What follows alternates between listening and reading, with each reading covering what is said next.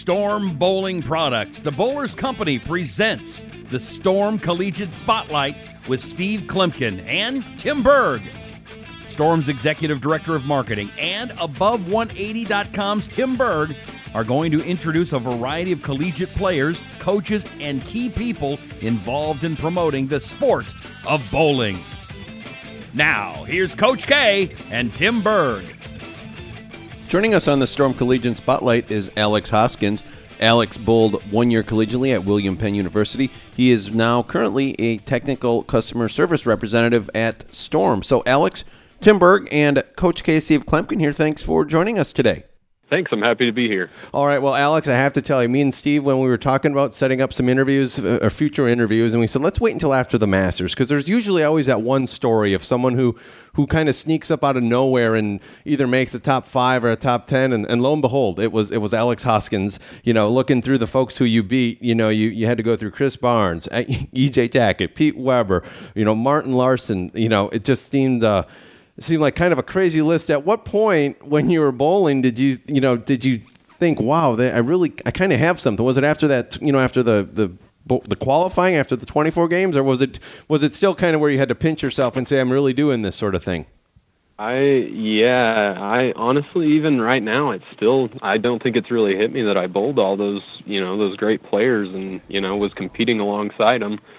I felt really good after qualifying. I knew I had a pretty good look, and it was whether I could come down to executing it or not.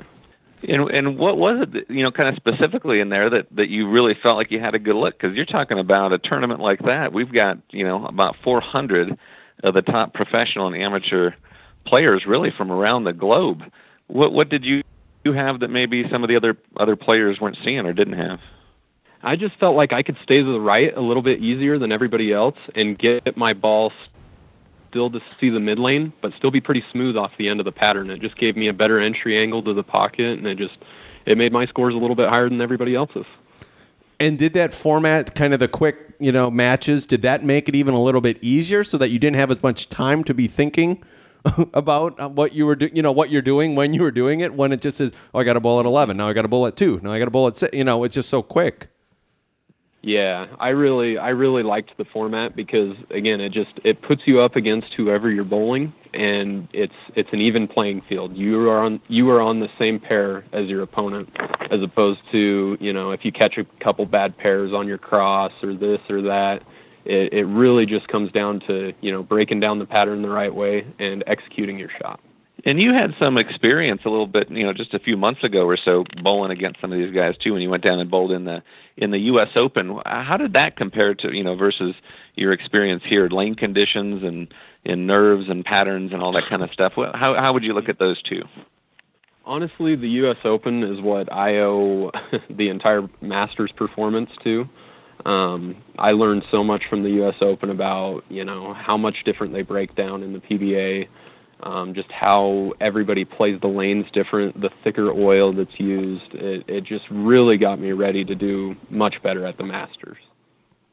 Yeah, and how would you say you spent a little bit of time bowling collegiately at William Penn? How would you say that experience also helped you to prepare you for where you are now in your bowling and honestly even your bowling and your education, because also, you know, we should say you work at Storm and you're doing some, you know, you're with them and helping them out too in a great way. So talk about how your collegiate bowling and even your academics are able to help you to end up where you are right now.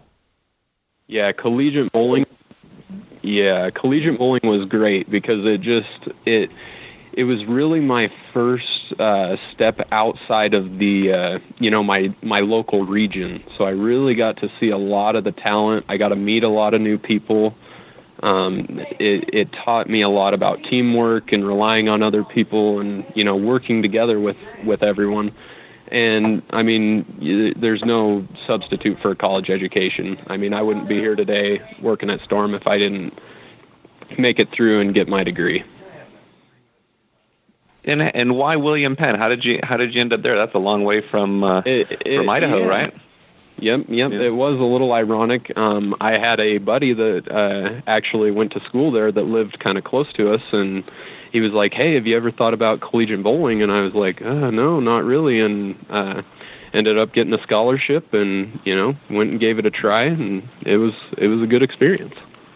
So how do your experiences at Storm, I mentioned some of the folks you had to go up against. How does it kind of help to work at Storm and see Pete Weber walking through the halls, or Jason Belmonte, and maybe even be able to go out there if you ever have done that, where you go out there and, oh, they're bowling, I'm going to go, so it's not as big of a starstruckness, I guess you could say, to where you see them, and it's a little different relationship than a different person who, maybe has had a little bit of success in college, but has never even stepped on the lanes with Pete Weber. Yeah, exactly. It did kind of take the edge off a little bit, because, I had already become familiar with them. So it wasn't as big of a deal to be bowling there next to them for the first time. Plus, again, the U.S. Open really helped because I was there, and I was competing alongside them there as well. Now getting to, and you don't know this, Tim, but getting to know Pete Weber a little bit here off the lanes and stuff, that didn't mean he was going to cut you any slack in your match or anything, was it, Alex? Why don't you kind of just talk a little bit about that match, bowling? Because you're in the top 8. I mean, he wants to win that Masters as bad as you does. He's never won that Masters. Yes, exactly. He had never won it, and I got to admit, I tripped a 2-pin against him, and I kind of slapped it out, and man, he came back and threw one dead flush, and he gave me the business. He really, he let me know that, hey, you better keep throwing them good, or else I'm going to overtake you. And it was just, he's been an idol of mine since I was little, so it was just a dream come true, and I had to make sure I made good shots after that. It was just an amazing experience. So I have to say, watching you on TV, it looked like you had done it 100 times. You didn't really look nervous. I'm sure you were on the inside, but how were you able to manage your nerves on TV? And then it got down to the 10th, and you didn't make a bad shot. You just you wrapped a 10-pin, so it wasn't bad. But gosh, how were you able to maintain everything and just keep your nerves at ease, I guess? It was really strange. The night before and the morning of, I was beyond nervous. And then as soon as I went down and started rolling some balls, I think I got some adrenaline in me and got the lights on, and man, I just felt natural, like I was at home. And I didn't think about anybody else. I just went and I tried to make 10 good shots, and that's what I did. Yeah, that's I tell you what, that's got to be some.